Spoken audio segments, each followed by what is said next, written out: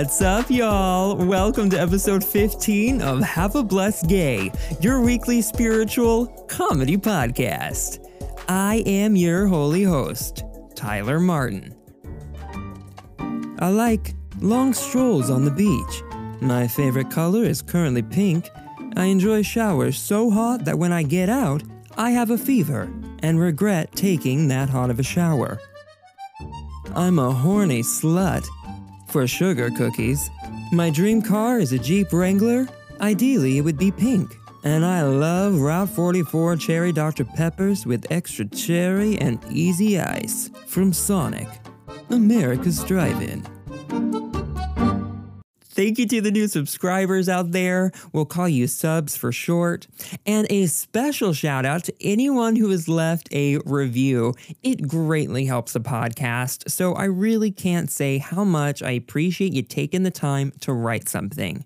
And taking the time to share the podcast with your family, your friends, your coworkers on social media, spreading that love and positivity to those who need it. And when you do share on social media, make sure you tag at Have a Blessed Gay and keep sharing where you're at with your spiritual journey. Speaking of journeys, and no, not the skater store that was in malls. Are malls still a thing at all? I don't know. Anyway, it doesn't matter. I'm not talking about that. I'm talking about my own spiritual journey. Y'all, I am so fucking proud of myself because I have meditated every single day for at least 5 minutes for almost 2 weeks. 2 weeks. Now, for those who had to take remedial math twice, 2 weeks, that's 12 whole days. Wait, no, 7 plus 7. Okay, that's 14 whole days. Now, I know, Elizabeth Grace, that might not seem impressive to you, but for me, that's huge. I think the longest I've gone before that, consecutively, was probably like 4 days. Maybe. I'm just a person who hates sitting still, and I think the main reason for that, I hate feeling lazy or unproductive. But the ironic thing is that meditation is not just sitting. It is a mindful practice that is immensely beneficial, and having a clearer head allows me to be even more productive and in tune with myself. And come on. It's only 5 minutes of my 24 hours. Although, eventually, I hope to get up to 10 minutes. I know, I am setting some pretty steep goals for myself. I don't want to intimidate anyone with my spiritual badassery, but I would love to hear if you meditate. Is it every day? How long is it? What's the girth? Wait, no, that's for something else. Anyway, let me know if you meditate and how that is going for you. And I will definitely keep you updated on my meditation journey.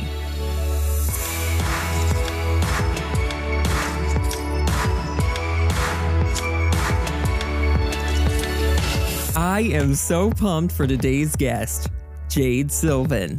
Called a risque queer icon by the Boston Globe, Jade is a non-binary, gender-fluid author, poet, performer, and producer. They have written pieces for The Washington Post, BuzzFeed, The Toast, Pank Magazine, and many other publications surrounding polyamory, queer identity, and LGBTQ+ issues.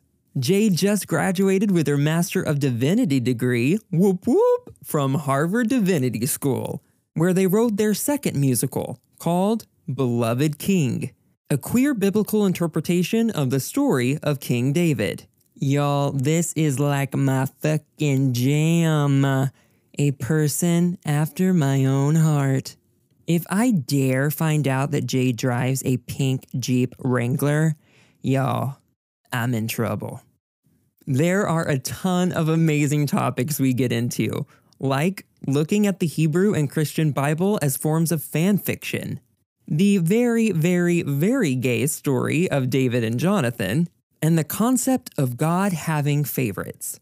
Like me, for example. I'm obviously a favorite, right? Okay, fine. I'm more like a teacher's pet. I mean, I did create a spiritual comedy podcast. I'm basically just like, am I pleasing to you now, Lord? Do you love me? I can also sing, Lord, my Lord. Teacher's pet. I want to be teacher's pet. Okay, I'm done. Without any further ado, here is Jade Sylvan, everyone.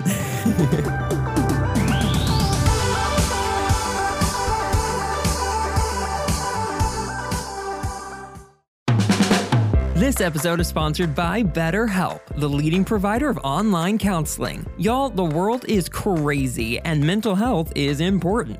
Some might even call it spiritual. I personally use BetterHelp myself and absolutely love what they're doing.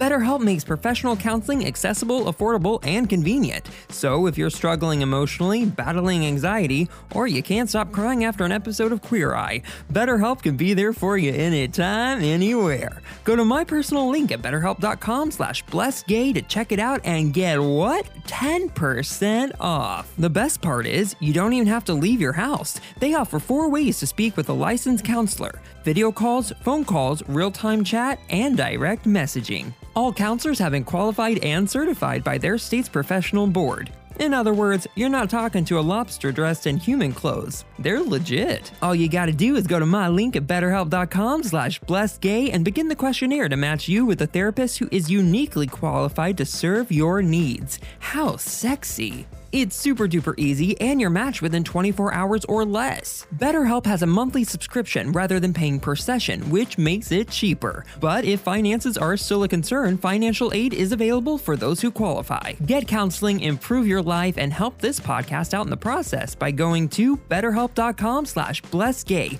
Sign up today and get 10% off. That's betterhelp.com/blessedgay.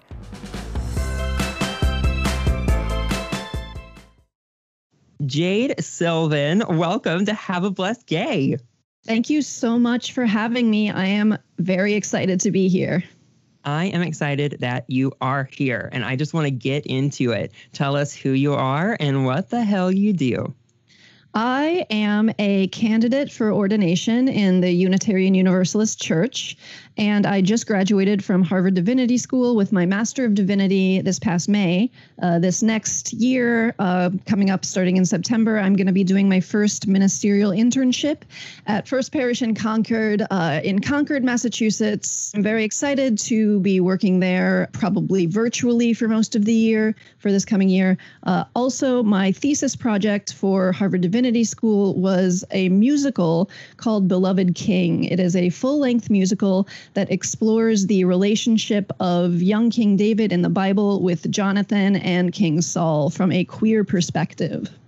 We love queer perspectives. I thought you might. Yeah, probably. I think it's so great that you graduated, but I'm sure that it was weird during this time. How has it felt? How has it been to have graduated during COVID? It's definitely weird. I mean, March, right in the middle, actually right before we were supposed to do the first workshop of the show Beloved King, everything shut down.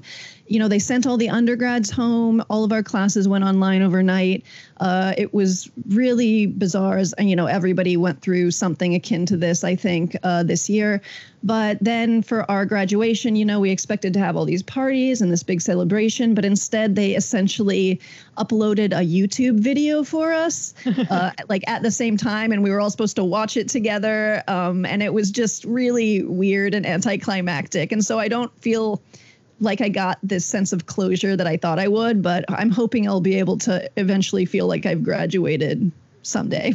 Well, you can slap that on a resume and print it out. Exactly. Yeah, so whether you'll take it anywhere right now is irrelevant. I mean, my diploma got lost in the mail, but whatever. Nobody asked to see that ever, right? It's fine. It's fine.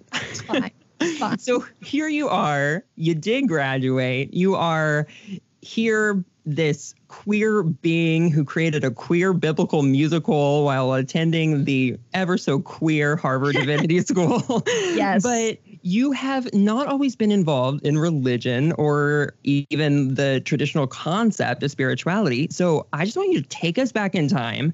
And I want to know, were you raised in a religious or spiritual household?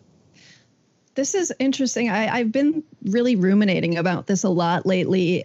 I was not. My parents were nominally Catholic, and I was raised very secular, I think. My mom, since I left home, has kind of gone back and become more Catholic in her life now. But at the time, really, I mean, I had no idea. I think we went to church maybe once a year. If grandma was visiting on Easter, we would go to church. But, you know, right. it was not something that I was raised with.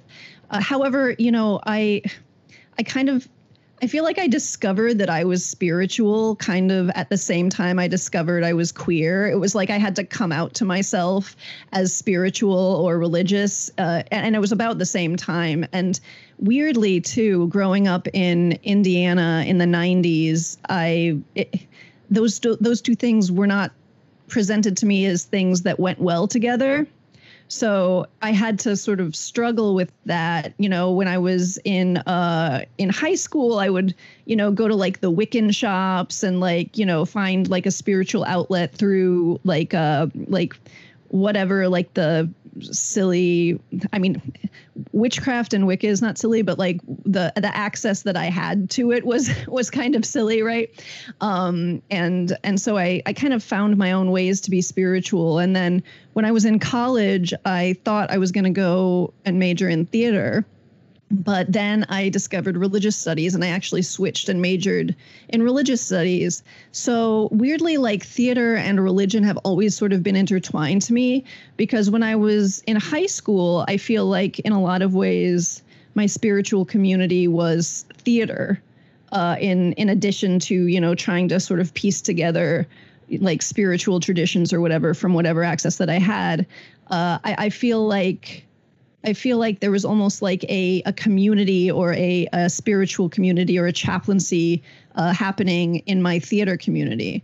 And then after college, after I majored in religious studies, I maintained that sense of spirituality, but I really went more into an art direction, I guess. And for, you know, over a decade, I created theater and wrote and performed poetry and things like that. And then I thought in my mid-30s, I thought, oh, I'm going to go back and be a minister now because I'm kind of done with theater. But it turns out I wasn't. And you know, I ended up writing this musical as my thesis project. So I've just been trying to come to terms with how these two things overlap, right? But yeah, spirituality was something that sort of came up in me and I had to follow, and I continue to have to follow it as I continue to seem to have to follow art and theater. I think that's a common thread within queer youth, especially who are involved in the arts, specifically theater. Like, I know I definitely relate to that. The idea of it becomes your church, and you do have communion in that sense, and you're vulnerable. You're giving yourself in a way that is only specific to theater and art. And I think that is definitely something very, very spiritual. And I think a lot of people can relate to that. But how did you exactly begin to identify as queer? How did that even come up in your life? Well, I saw the movie The Fifth Element when I was 14. Yes, you did. Yes. Okay. Okay. We all know where this is going. Yes. Yes. I mean, okay. So I definitely had queer feelings before then. Like, I think like this is weird too, because I think queerness actually, for me, queerness, you know, is so much more expansive than just sexuality or even gender. You know, but for me, my first realization, and the conversation, at least in the 90s around queerness, was very focused on sexuality specifically. And I think that that's still a big part of it. And so I felt those feelings for, you know, women or people who identified as women when even younger than that, but I didn't really understand what was happening, I guess. You know, how it is when you're little. But then when I was 14 and I had more of language for it, and I just remember thinking, like, watching Mila Jovovich in The Fifth Element and being like, I'm bisexual. Okay. All right. Good to know. All right. Yep. Like as silly as that sounds. I mean, I think a lot of us have experiences like that, but that was when I could really, put a name to it. And I didn't have language like queer or gender fluid or anything like that at that time. But that was when I sort of accepted that I was attracted to more than one gender. Well, extending from that time period, going through your exploration with all things Wiccan and getting into college, having the divide, I have felt it in my life. I know a lot of other people do too, between your identity as an LGBTQ plus person and then main world religions. There is a social divide for sure. And especially in our country, the US, there is a major divide that even goes into politics. So yeah, I know, it's very there. So how then in college, when you did transfer, did you have a moment? Did you have like okay, I'm going to do this because X, Y, and Z? Like, what was the reasoning for switching? It really was just that it moved me. And the way I narrativized it to myself was, before I was majoring in theater and literature, English, whatever you call that degree. And yeah, I don't remember. I don't know. Yeah. And I, when I discovered religious studies, it was also about the same time that I was starting to read things like The Sandman by Neil Gaiman and really starting to think about mythology and all of that stuff. And it seemed to me that my favorite parts of theater, of art, of literature were trying to get at a human truth. And I figured if I really wanted to get at that root of human experience, or how humans make meaning, even like not even whatever truth is, but how humans make meaning, I would get there a lot more directly if I studied religion itself. So that was kind of why I decided to switch over and go in that direction at that time. Well, and coming from the arts, I'm sure this is why you kind of came at it with this perspective, but you've talked about how you see the Hebrew and Christian Bible resembling a form of fan fiction, which I absolutely love. I think it's a really fun and different way to look at those books. But would you describe how you view the Hebrew and Christian Bible and how you came to a place to compare it to fan fiction? That's a great question.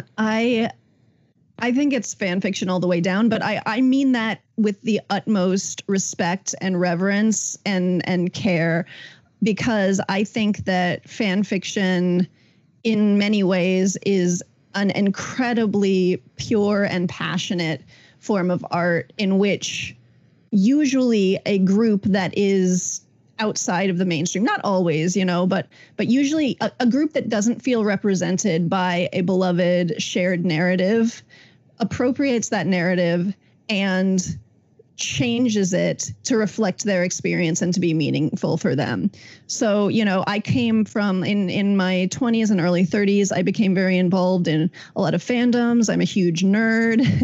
And when I learned for the first time about the Bible and how it was written, when I went to Harvard Divinity School, I saw a lot of similarities there. The text of the Bible, as far as scholars think, was written, the Hebrew Bible was written over hundreds or maybe even 1,000 years before it was finally stitched together. And a lot of this, there's a lot of doubling of the stories and things like that, and a lot of sort of rewriting and retconning that happens. Mm-hmm. And I'm recognizing all of these things that happen in fandom and happen in sort of like these multi-authored current art forms such as comic books and things like that. And it just really helped me relate to the people who were writing and redacting the book. And then also with the Christian Bible with the New Testament, or Bible 2, as I call it. The Gospels are really good fan fiction of the Hebrew Bible. There's so many inside references and jokes, and they take things that happen that everybody knows, like in the community, in the Hebrew Bible, and flip them and make new meaning out of them. And that's what fan fiction at its best does. And also, I mean, it's great that there's so many, apocryphal Gospels floating out there that didn't make it into the what I call the zine. So like, I love that. I call the new. So like, as far as like, I conceive of the New Testament as a zine that the Romans put together of their favorite fan fictions, and they like printed out a bunch of like entries from Paul's blog and stuff, and then they went to Kinko's and they stapled it together, and that's the New Testament. But there's lots of and there's lots of apocryphal Gospels that didn't make it in there, and some of them are like really fun. Oh yeah. I actually I didn't really read any of them until college, my freshman year. And yeah, they're so fun. I was like, give these an honorable mention at least. Come on. Right. Have you read the one where it's like the Mary's like childhood story? This vaguely rings a bell, but nothing like explicit is coming to me. So give it to me. Well, it's long, right? And it tells the story of Mary being born, and it's very much modeled off of the Hannah and Samuel story at the beginning of Book of Samuel, because like her mom's name is like Anna, so it's like really subtle, and she's like praying to God for a baby. But so anyway, Mary grows up, and there's all sorts of fun, like from a woman's perspective, things in there that you don't generally see as much in the New Testament or the Hebrew Bible. But I wonder why that was taken out. I know. But how interesting. My favorite part of it is in the birth narrative, or in the birth story, when they're in a cave in this one, when Mary's giving birth, and Joseph's like, I don't know what the fuck to do, and Mary's like, go to town and get a midwife.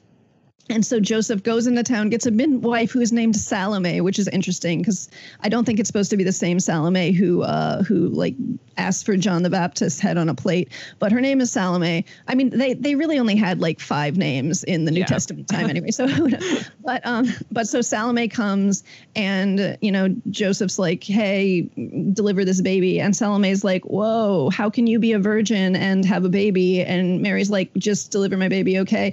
And so Salome delivers this baby, and then she goes and tells her friend, like, you'll never believe what I just did. I just delivered this baby to a virgin. And her friend is like, bullshit, show me. Get that back up. Right. And so they go back to the cave, and so I don't know how after she just gives, apparently this woman, Salome's friend, thinks that she can like look in her vagina and see a hymen or something, because she wants like proof that this woman's a virgin or whatever. But I mean, she just gave birth, so I don't know how that's going to work anyway, but it doesn't matter. The point is, Salome's friend is like, hey, I need to check and see if you're a virgin. And she sticks her hand into Mary's vagina, and her vagina burns her hand off because she doubted. And I'm like, that is the most hardcore thing ever. Like, Mary has a holy flaming vagina in this version that will burn you if you doubt her. Oh my God. Okay, you know that movie Teeth? I haven't seen it. Oh my, classic, a classic. Okay, everyone who doesn't know, Teeth is about a female who has a vagina with teeth in it. Anyway, that makes that seem so tame. This is amazing. Yeah, I think it's called the Infancy Gospel of Philip, I think. Either Philip or Peter, I think. But you can read it online. It's translated all over the place. What a badass view of Mary. I know. It's like my favorite. This is my headcanon Mary. It will now be mine. Now it is in my head. Well, you took this viewpoint of looking at the Bible more from a fan fiction perspective and created your musical called Beloved King, where you look at the story of King David from a queer interpretation. We get gay love, we get half-naked bodies, we get people belting their faces off. And who doesn't love that? Who know, that? Prior to COVID, that was my Saturday night. So it hurts. And now my undergraduate degree was in musical theater, and awesome. I am obviously obsessed with religion and spirituality. So awesome. I totally get this connection and how they can collide. But specifically for you, when you did get to Harvard, how did theater hit you in the face again? Like what made you think I'm going to write a fucking biblical musical at Harvard? Like, what was that? I mean, it really just did hit me the way you describe. I knew that I would have to do a thesis project toward the end of my time there. Like I said, I had done theater before. I had written and produced a musical before. But I had felt very burned out around the time when I was applying to Harvard. So I was like, I don't know if I can do that to the same degree that I was doing it before. And so I was thinking of projects that I could do for my thesis. And I was thinking, oh, maybe I could write like a book of essays or like a novel or something, because I wanted to try to do a creative thesis. When I found out I loved the Bible, which I did not know before my first year, I was like, oh, what if I did like a Bible fan fiction thing? So that was starting to churn in my head. And then the year between my first and second year, when I was learning biblical Hebrew, I read this book called Jacob's Wound by Theodore Jennings. Which is a lot of the homoeroticism in the Hebrew Bible. And he goes into his own theories about like the what he calls a love triangle between David and Saul and Jonathan. I don't love triangles, but I guess, but it's interesting and the kids like them, right? But like, no, I don't know. We stand Twilight. We love it. Yeah. Okay. Yeah, exactly. So, I'm way too like polyamorous for like love triangles, but I did take a lot from this book. And it just sort of hit me one day as I was reading it, as I was learning biblical Hebrew. I loved the book of Samuel. I loved how frickin' queer David is, especially young David, and how sexual he is, and how frickin' gay he and Jonathan are.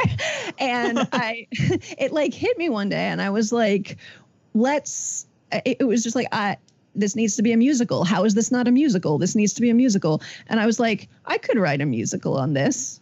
I could do that. And I just did it.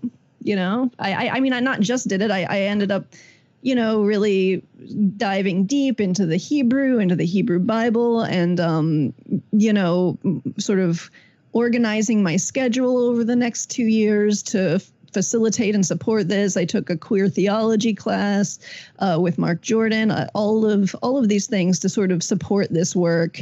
And I did it. And we were supposed to have the first workshop performance March 12th and 13th. That did not happen because that was not. Yeah, it was the same day that Broadway shut down, which I thought was pretty poetically sad. Just in general. Universe. Yeah, exactly. But fortunately, we were able to film the final dress rehearsal with no audience. So I do have a record of it. And I received a grant this year to continue to develop it, which is great. I think probably what I want to do is create like a concept album of the songs. So it'll be easier and people can hear it and all of that. I love that. That's awesome. In my research as a teenager, trying to like figure out if homosexuality was a sin or not, which was just so fun to do. I'm sorry. Yeah, it's so great. I stumbled upon, though, an article interpreting King David's story with Jonathan as a gay love story. And I remember as a young teenager being like so excited about it because what I was taught as of that point was this like brotherly bond, this bromance between David and Jonathan. And of course, the VeggieTale classic interpretation with rubber duckies. Did you watch VeggieTales as a kid? No, I didn't. I was not Christian enough to watch VeggieTales. Oh my God. Okay. I think you would enjoy it just because you're so attached to the story. Please go and watch this sometime. Okay. Anyway, it's great. It's great art. Anyway, but So when I did read the scripture after hearing that interpretation, though, I was like, oh, shit, it is gay. This is so gay. The Hebrew is even gayer. Well, and it made me think like that kind of was the point where I was like, how gay is it? Because, and then I started to look, and then, yeah, there's so much. And it made me think like, okay, so, the word homosexual was added in the Christian Bible in the 1940s. And I'm like, why didn't those bigoted people like do more to cancel out all this gay erotica that's in there? Because it is throughout. Yeah. Anyway, it's so fascinating to me. There's this book. I found it when I was doing research for the show, but it was a novel written because I feel like every 10 years somebody writes an article is like, oh my God, David and Jonathan might have been lovers. And people are like, oh my God, really? And then everyone forgets. And then 10 years later, somebody else writes this article. But there's this book from the 1940s called David the King. And the author's name is escaping me. But it's kind of cool how it's organized because it's basically organized by David's two main loves. And so the first half is all about Jonathan and the second half is all about Bathsheba. And it's very mid 20th century, like the love that shall not speak its name, but it's also like so like fanfic, like so like eyes wide and watering, like the anime senpai thing. Like it's so homoerotic. Yes. And it was really satisfying, even though it does have that sort of 20th century, like, oh, but we mustn't, but we, you know what I mean? But we want to, but we mustn't. And I'm like, it's so funny because there's none of that in the actual Bible. In the Bible, they're just like, fucking yeah. Like, let's do it. Yeah. I love you. I love you too. And like Saul's mad about it, but he's just mad because of other reasons, What was the book called again? It's called David the King. Okay, I'm totally going to look this up afterwards. Yeah, it came out in 1945, and I feel bad that I don't remember the author's name, but I'm really bad at remembering authors' names. No, that's totally fine. I'll find it and I'll put it in the show notes, everyone, if you're interested. Anyway, something that maybe even more interesting to me than the queer aspect, and something that I kind of forgot about until your musical, was the aspect of, and the concept, I guess, of God abandoning someone. Or not speaking to someone and doing things to actually spite someone, which I think is really fascinating to consider. Yeah. And the idea of needing to ask a God or entity for forgiveness, and then that entity has the option to either be like, yeah, we're cool, or bitch, I do hold grudges and let me teach you a lesson. And I think that's very, very fascinating. And then after watching the musical, I actually went back and read the scripture, and it is all over the place. And I was like, how did I even forget this aspect of the story? But I think it's really interesting. Yeah, it is really interesting. And it's really interesting to look at, and you're supposed to very much read Saul's story alongside David. And in some ways they're supposed to be similar, and in some ways they're supposed to be very much contrasting. Mm-hmm. But it's so interesting because they're both chosen. And in some ways, they're both chosen as the first king of Israel. Like in some ways, like David is the replacement for Saul, and they're both sort of thought of as the first king. But, God abandons Saul and he doesn't come back. However, I always wonder with Saul, like I feel like Saul's biggest sin, if you want to use that language, is that he holds on to power when it's taken away from him. And that's when God starts to like put the evil spirit on him and all this stuff. And so that part I think is interesting as far as Saul's concerned. But then with David, he specifically says like, I'm going to love you forever, and you're my chosen. And even when you fuck up, I am not going to take my love away from you the way I did from Saul. And so I think that's interesting. I think that's the first promise in the Bible of unconditional love. But however, David feels abandoned all the time, like in the book, even in the narrative in Samuel when he's exiled, and then, of course, traditionally he's seen as the author of the Psalms, and like half the Psalms are like, where are you, God? Why have you left me? And all of that stuff. So yeah, that's a huge theme in in the story of David and the story of Saul as well. The topic of favoritism too is very fascinating, especially like hearing you talk about it right then. I was like how awful to be someone and to know someone who God is like, yeah, they're my favorite, you know, like, like that's kind of like mess with you a little bit. And two, it kind of like, I feel like conflicts with our modern day interpretation of God, who like is supposed to love everyone. And, and having favorites doesn't necessarily mean you don't love everyone. Like a parent might have a favorite child. Doesn't mean they don't love their other children. But yeah, it's a very, very fascinating concept. And to look at it too, kind of like what you're saying is like, okay, God said this to Saul, possibly too. Then like, does he really mean it to David? Like, will he forever love him? It's all just I bet you say that to all the girls. Exactly. That's kind of what it feels like. It's like once a cheater, always a cheater, you know, like we, anyway, just very fascinating. That's something that I really took from the musical that I was not expecting to take from the musical. Cool. But it was, it was very interesting. It kind of gave me new perspective to look at it. So thank you for that.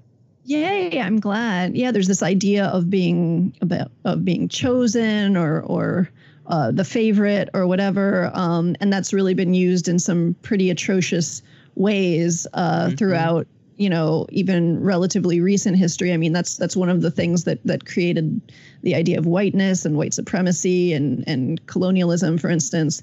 So I think it's important to really look at the origins of that idea and what it really means. Because in the Bible, it's like, yeah, there's a chosen one or whatever, but that doesn't mean he's better than anybody else. Like he can still totally fuck up and do terrible things and it's still bad. Well, and in that way too, you could argue maybe that we're all chosen for different things. I think so. Yeah. So David got chosen for that specific job, but that doesn't mean other people weren't chosen for other jobs. Yeah. Right. Yeah, totally. Now, obviously, being at Harvard, you had access to a ton of resources.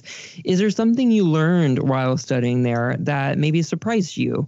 Well, I already told the Mary's flaming vagina story. You know what? Actually, yeah, I don't know if anything would really top that. Maybe that's it. You know, I mean, yeah, but that's also part of the sort of eye-opening or just sort of like mind-expanding learning about how the Bible was written that really inspired me too, you know. So that was the surprising thing to me. And I think most people don't have any idea where this book comes from. You know, isn't that scary? Yeah, it's so weird. It kind of freaks me out a little bit. Yeah, it super freaks me out. And I think the United States specifically, there has become such an idea that science and religion are polar opposites of one another. And I don't really know where that came from because, you know, this is not a problem in a lot of other religions or even in a lot of other places. But for some reason in America, we think that religious people are not scientific. And that leads to this idea that, you know, what a religion is for sort of magical thinking, creating. And I mean, that I think is we're seeing that with like the coronavirus and people thinking they can just like incant reality into existence, you know, if they, you know, if they're religious or whatever, or if they, you know, believe in such and such. And I think that it is very unfortunate both for scientific people and religious people. And I think it needs to change. And I think part of that is, you know, learning where this book comes from. Oh, totally. I mean, it's just like I am a Christian and I love God with all my might and I'm willing to fight yada, yada, yada. But I will not give time to the history of this universe that they created. I will not give time to educate myself on the other people they created. I mean, it's a very odd concept to me because I feel like if one were to want to worship an entity, that would be part of the worship is learning about them. Right. Yeah. Well, and that's the thing is I think a lot of it comes down to people, I think for me, what religion does is it helps us to make meaning out of the mystery, or just meaning out of life. But so much of life is a mystery. And I feel like part of this is almost like getting that mystery high, but really cheaply because you're simply remaining ignorant, you know? But why wouldn't you learn all you can about the world as it is? And I promise you there will still be mystery there to keep you up at night, Oh, there's so much we don't know. Right.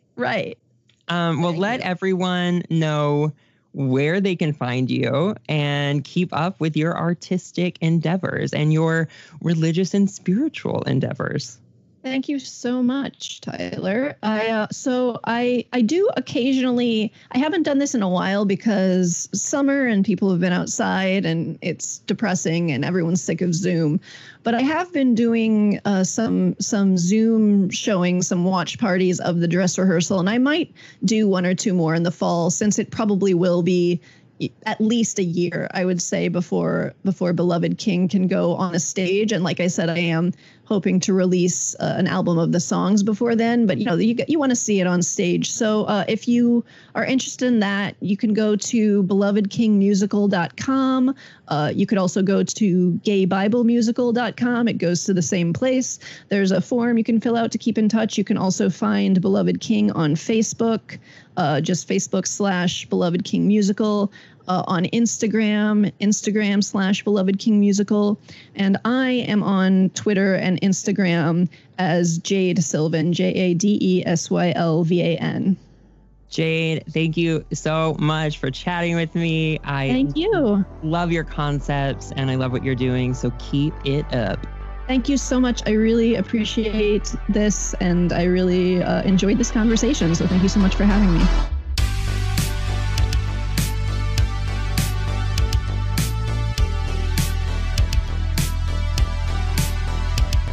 After hearing of Jonathan's death, David says in 2 Samuel chapter 1, verse 26, "Greatly beloved were you to me.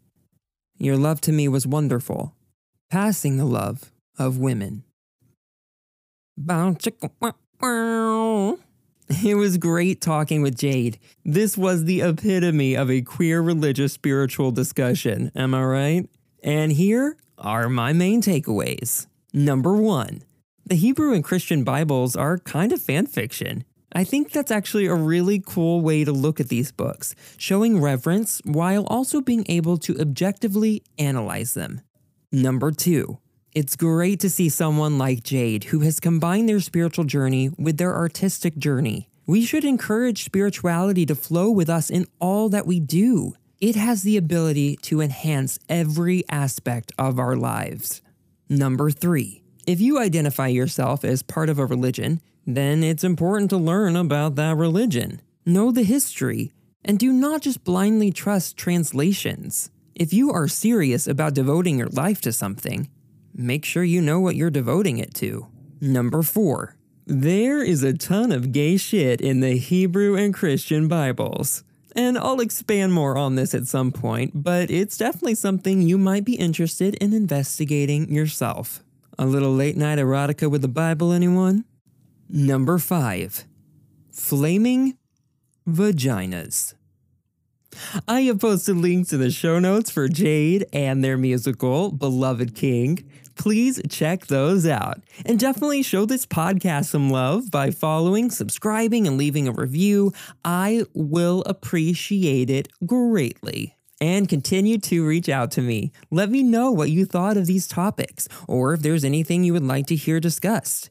You can reach me at the email in the show notes, or DM me on social media, at HaveABlessedGay on all the platforms. Now, because this content is heavy at times, you might not always be able to laugh it off. And if you are struggling and having a hard time, I will always post helplines in the show notes. So please check them out if you need to. Just remember this.